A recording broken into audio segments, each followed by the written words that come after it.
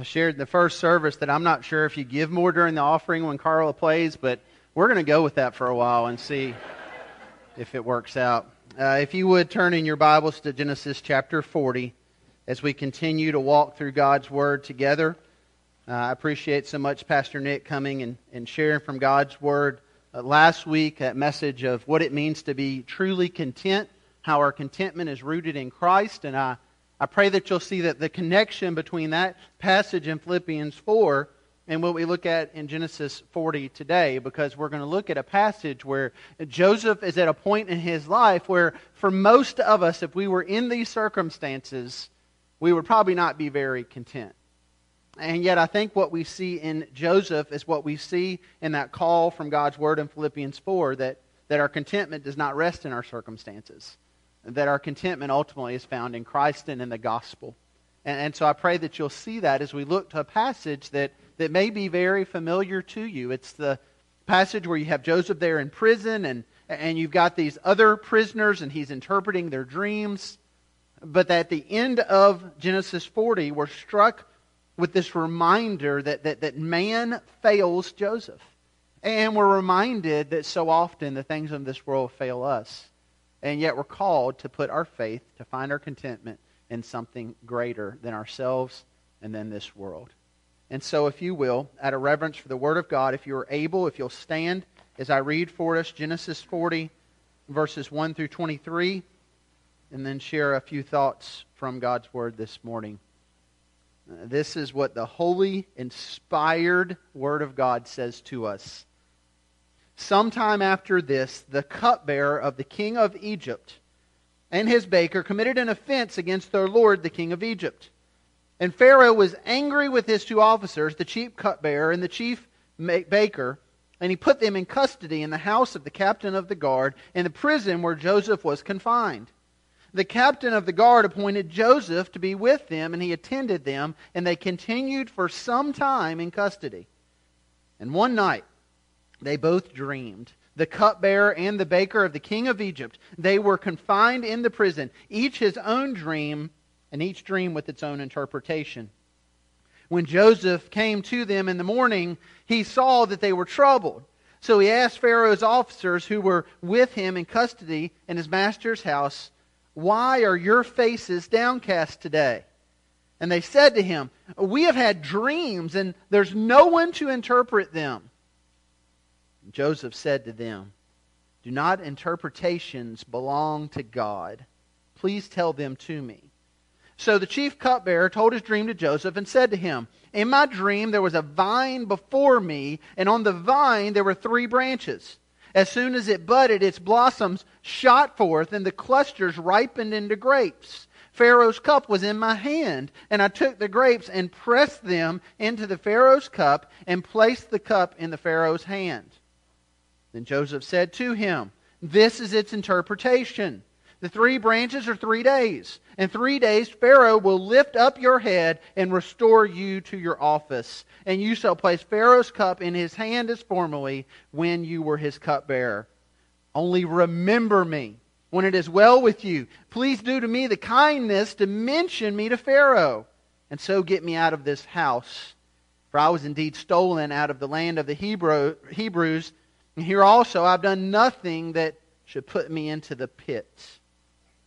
When the chief baker saw that the interpretation was favorable, he said to Joseph, "I've also had a dream. And there were 3 cake baskets on my head.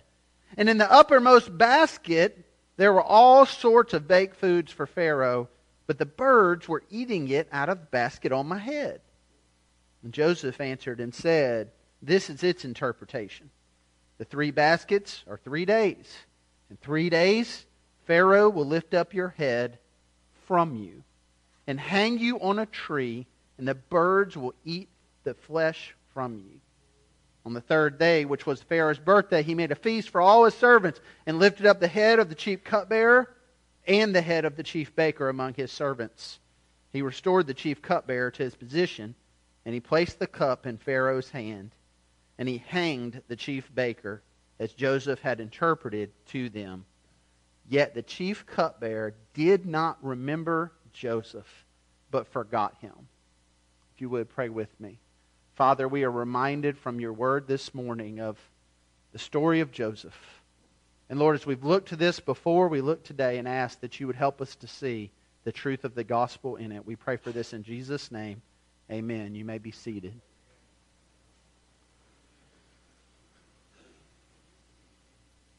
A few weeks ago, I watched a movie. I didn't know much about it other than the title. The title was All Is Lost. And if you've seen it, some of you may, it was a movie, a rather different kind of movie. There was only one actor in the whole movie. It was Robert Redford. He was on a ship that was sinking. And essentially in the movie, things really got bad and all was lost. Sandy makes fun of me because she watches movies that are, fun little stories. And I pick movies called All Is Lost about guys sinking in a ship. But it was a good film, and if you're planning on seeing it today, I'm going to spoil it for you, but there's probably more fun things you could do on Father's Day than that anyway. So the movie starts out with Redford's character in a sailboat, and the sailboat is jarred by something. And he wakes up to find that there's a hole in the side of his ship, that a wayward shipping container that had been dumped at sea had actually floated in the Indian Ocean into the side of his boat. And now he had a crisis on his hands. And as the movie moves forward, things just get worse and worse and worse. It gets to the point where the boat sinks and he has to abandon his ship and get into a little life raft that he has. As he does that, he takes a large jug of water into the life raft. And as he gets set up in the life raft, he realizes that the water that he had actually got contaminated by salt water. And things just get worse and worse and worse for him. He gets to the point where he's drifting through shipping lanes and these major ships come through and he shoots off the flares he has, but nobody sees him. It gets so miserable that there at the end of the movie, night has fallen, he is starving, he's dehydrated, he has no resources left, he's floating in this little life raft and he sees a light off in the distance of another boat. He doesn't have anything he can do to signal them, no flares are left, and so the only thing he has left to do is take his maps and his journal and light them on fire in hopes that this ship will see him. But the fire gets out of hand, his little life raft catches on fire, and he has to jump into the ocean and sink to the bottom. Doesn't that sound like a fun movie to watch? As I watched it, I asked myself that question. But then as I reflected on it, and days after I watched it, I thought, there's more of a message there than just a guy in his boat. There's kind of a message about life there. Because sometimes we find ourselves getting jarred by situations.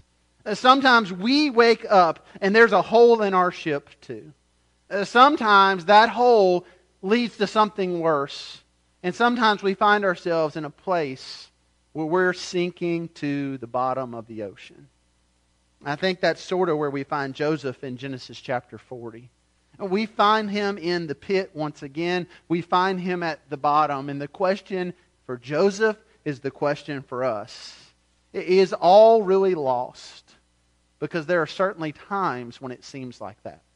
And so as we look to God's Word today, I want to remind you that when we get to those moments, when we feel that way, when we feel like all hope is lost, God's Word has an answer for us, and it's the gospel. And I hope that you'll see that as we look to this Word today. Beginning with the first point that I've put there in your notes, there are certainly times in life when all hope seems to be lost. We find Joseph here in Genesis 40 at the beginning. Verse 1, it says, sometime after this. And we tend to read through Genesis, I've mentioned this before, as we read through other narratives, we read through them and we kind of think a few days have passed, a few weeks have passed. We think things happen rather quickly. But we need to be reminded when there's indications like this in the text, sometime after this, some time really has passed. Joseph now has found himself in prison, most likely at this point for years. Now, we also need to be reminded of what those years probably look like. When we read about Joseph, I don't think that we look at his imprisonment as being so bad. And we know in the Scripture that while he was put in prison, God favored him, God blessed him, and so he keeps being put in these positions of authority. And I fear that kind of then gives us the wrong perspective that maybe his imprisonment wasn't that rough to begin with. I think we look at it maybe a little like something my kids and I watched recently. We've introduced our kids to the Andy Griffith Show, and we've been going back and watching through all the seasons of the Andy Griffith Show. And it's been really fun as different characters present themselves to talk to them about them. And the one that presented himself recently was Otis. If you remember Otis, Otis was the town drunk, and he would stumble into the jail. And if you remember it, as he would go in, there's the key hanging on the wall. And Otis would unlock the door, and he'd let himself in and shut it. And he'd hang the key back up. And he had a pretty nice little cell there, a little handmade Afghan probably. And he had Aunt Bee bringing him food. I mean, I was fearful as we watched this that my kids might think, jail doesn't seem so bad. And then when he's sobered up, when he's done, he just unlocks himself and he just kind of walked back out. You know, I fear that sometimes we might look at Joseph like that. We think his imprisonment, well, it must not have been that bad. I mean, he had all this authority. He was put in charge of things. He was the head of things. So maybe he was a little like Otis. You know, he could let himself in, let himself out. We need to be reminded that Joseph's time in prison was nothing like that. That his time in prison was much harsher than anything in our common prison systems today. In fact, the Scripture indicates that as we look into the language. Verse 3 there talks about the prison where Joseph was confined. Now that word doesn't really trigger much for us, but when you look into the language and get into the Hebrew, you find that word means a lot more than he was locked up in a cell. And in fact, the Hebrew word there used for confined is the same word used to describe what was done to Samson in the book of Judges when they bound him with ropes. If you remember that in the book of Judges, they come to get Samson and they bind him and they strap him down and they wrap all these ropes around him. That's the word here used to describe what Joseph is experiencing. And if that's not enough for us, the psalmist gives us a better picture. In Psalm 105, the psalmist is recounting just the glory of God and how God uses all things for His glory. And he comes to the story of Joseph. And he talks about how Joseph's imprisonment was used for the glory of God. And then he describes Joseph's imprisonment this way. He said, Joseph's feet were hurt with fetters, and his neck was put in a collar of iron. That gives us a little bit more vivid understanding of what Joseph is going through here. He's in a dungeon. And chances are, for parts of the day or the night, he is chained in that dungeon, around his neck, around his feet, around his arms. And you consider what may have been going through his mind at those moments when he found himself in chains. You put this in the context of what we've read about. You think about how Joseph, just a few chapters earlier, we read when he was a young man that he had dreams. And that these were special dreams from God. And these were dreams that were prophetic about what would happen in his life. You remember what those dreams were? Joseph, you're going to be exalted above your family. Joseph, you're going to be exalted and your brothers are going to bow down to you. Joseph, even your very father is going to bow down to you. You think about how many times Joseph probably thought about those dreams while he's in the dungeon, in chains. His brothers gone. His father gone. He is left alone in a foreign land. And you wonder what he's thinking at those moments. You wonder if he's beginning to doubt, okay, God, I don't think these dreams were quite right. I'm not sure that I interpreted correctly, because every time it seems like things will take a turn for him, they just end up turning for the worse. He goes to see his brothers. They're already mad at him. They throw him into a pit. Well, they don't kill him, so that's good, but they sell him into slavery. Then he gets there to Potiphar's house in Egypt, and things seem to go better. He's put in charge of a lot of things as a slave there. And then what happens? Potiphar's wife lies about him and makes this accusation about him, and then he's thrown right back into the pit. You wonder if in those moments he began to struggle, because we do. See, we find ourselves so often in a place that is a pit. We find ourselves so often in that place where it seems things go from bad to worse. We find ourselves in places where we feel like we are sinking to the bottom of the ocean, and we feel like all hope is lost. And then in those moments, there'll even be things that happen when we think it can't get any worse, and it does. Sandy and I this week have spent a great deal of time recounting Caroline's story to different nurses. If you've ever spent time in ICU, you know doctor after doctor, nurse after nurse, and you have to go through the whole history. And so we've been recounting it and going over it. And let me just put the umbrella over that of saying we have seen God's provision and God's grace so much through Caroline.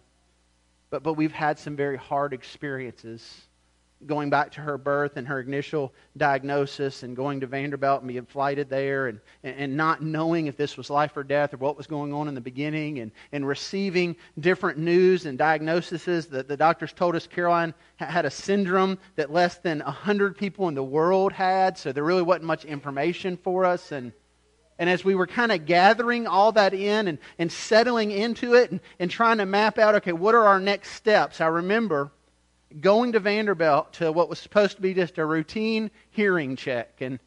And already our mind's swimming with all this stuff and all these procedures and all these complications. And having this audiology tell us that she was deaf. Now that's not a death sentence. But at that moment, it just kind of felt that way. Because it was just one more thing. And we were so close to the edge already. I remember as if it were yesterday, her looking at me, that audiologist, and saying, as I would ask question after question, her just basically saying, listen, she's never going to say mommy or daddy. Well, she was wrong. But in that moment, it was like getting kicked in the gut. And I remember being in the parking garage and looking to Sandy and just feeling so much bitterness and so much frustration. And just thinking, Lord, is it not enough already? Is it not enough? And again, God's been gracious, and if you've been around my daughter, she can hear and speak, and she doesn't stop talking. And as soon as they take that breathing tube out, she's going to have words with the nurses, I'm sure, to let them know how she feels. But, I just remember there's those moments. You've had them as well. Those moments where you just wake up and you think, is this really it? Those moments where maybe you wake up and you go, I don't want to get out of bed today. Those moments when you're in the pit and you had no idea that that's where things were headed. I mean, I think about Joseph when he left that morning to go after his brothers. Did he have any idea of how bad it would get? I mean, his worst case scenario was probably, they don't like me very much and they might go run and hide from me, or I might have to go find them somewhere. Or I might get lost along the way, or I might not do a good job, and then Dad's not going to trust me either. In a million years, he probably didn't imagine the pit, slavery, and now imprisonment. And so the question that rings through the page to us is at this moment, at the bottom, when things keep getting worse, what will Joseph do? What will we do? And what the Scripture tells us, and what the gospel calls us to is this, point 2. We're called to walk by faith. We're called to walk by faith even when all hope seems to be lost. This is what separates the people of God from an unbelieving world. That even at the bottom, even in the pit, even when all hope seems to be lost, we're called to walk by faith. That can be a difficult thing, though. We see Joseph do it here. The Scripture tells us that these two other prisoners come to where Joseph is confined. The chief cupbearer and the chief baker. Now, those are somewhat foreign offices in our day today, but they were very important offices in the days of Joseph and Pharaoh and Potiphar. If you remember from just a few weeks ago when we were reading about Potiphar and we were reading about how God exalted Joseph in Potiphar's house, the Scripture says it got to the point where Potiphar essentially didn't have a care in the world, didn't have anything he needed to be concerned with except, the Scripture says, for the food that he ate. You see, in Potiphar's day, in Pharaoh's day, you didn't have to worry about the sniper on the roof. You had to worry about the cup in your hand. You had to worry about the plate before you, because if somebody was going to take you out, that's how they were going to do it. And so the most trusted position in this day in the Pharaoh's kingdom was not the commander of his army. The most trusted position was the man who brought him the cup. Because that person was to be the guarantee that there was nothing in that cup that was going to harm him. In fact, many times the cupbearer would take an initial sip to see if it was okay, then for the Pharaoh, the king, to drink it. Wouldn't that be a fun job to have? You take that drink. I would want a cupbearer for the cupbearer.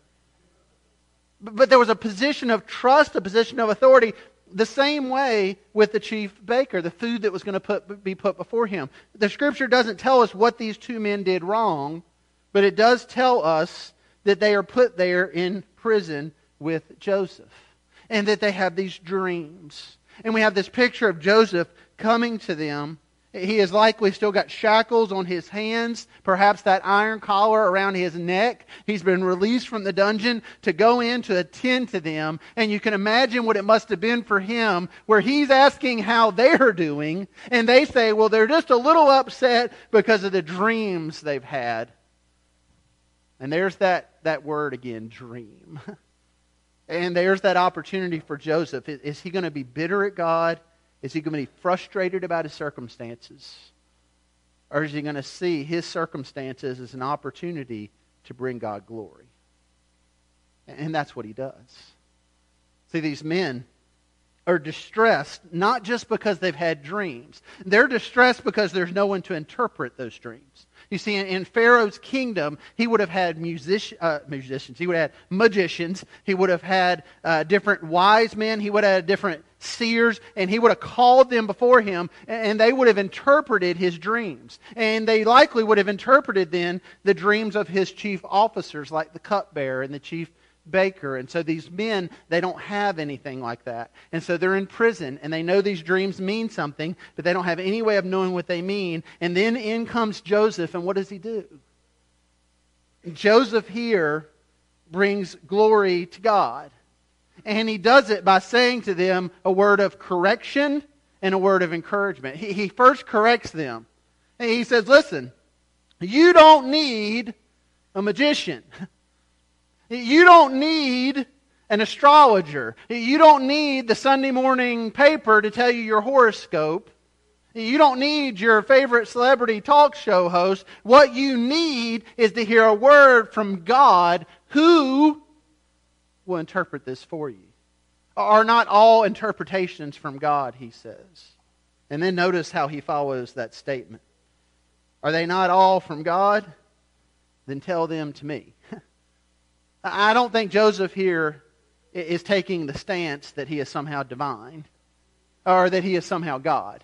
I think what he is essentially saying to these men is, you don't need all these other things. What you need is to hear from God. And friend, I know God and I serve God, and I would gladly go to this God on your behalf. And you let that sink in for a moment, and you ask yourself, and I ask myself, is that how we interact with a lost world? I mean, when was the last time you or I went to someone who was lost, who was an unbeliever, who was struggling, and they're trying all these different ways to find answers that we know are going to fail them, and we graciously and lovingly said to them, listen, these things aren't going to help you ultimately. One thing that can is the sovereign, almighty God of the universe. And I know Him. And I would gladly pray to Him on your behalf. How can I pray for you? That's the picture we have here of Joseph. And it's a rather amazing picture, because it's a picture of Joseph taking the focus entirely off of himself and putting it onto God, which is the exact opposite of what our flesh tells us to do. See, so often when we're suffering, when we're in the pit, when things aren't going well, our natural tendency is to say, look at me. Look at me. But look at what's happening to me. And perhaps we do that because we're frustrated and we're angry and we want everybody to know how unfair life is. Look at what's happened to me. This isn't fair. But perhaps we just want someone to notice us in our pain and our suffering. But for the believer, suffering is the opportunity to bring glory to God. For the believing, suffering is not about, look at me. You see, for the believer, we have the Spirit of the living Christ in us who says, not look at me, but look to Him. And friend, that's ultimately the purpose of our suffering. Now I realize that that's not pixie dust. That's not, okay, let me suffer then. But it is the biblical truth. See, God does something through suffering and through pain in our life that I don't think is accomplished in any other way. He does it both in our life to sanctify us, and He does it to use us in the life of others. A quote that I've come to appreciate over the years. I honestly don't say that I like this quote, but I appreciate the value of it. It's by C.S. Lewis, who himself knew much pain and suffering in his life, and in the midst of writing about that, he wrote this: "Pain insists upon being attended to. God whispers to us in our pleasures, and He speaks in our consciences, but He shouts in our pains. It is His megaphone to rouse a deaf world." See, God does something when we suffer, not only to get our attention, but to get the attention of the world. And as the world looks on the people of God and their suffering, the world notices when those people bring glory to God and say, even in the pit, I will follow Him. Even at the bottom, I will trust in Him. And I believe that's what we see Joseph do here. And that leaves us to our last point in your notes there, point 3. You see, all hope is never lost because our hope ultimately is in Christ. This was the message last week from Philippians 4 and that explanation that Philippians 4, I can do all things through Christ who strengthens me, is poorly applied on our t-shirt in the gym.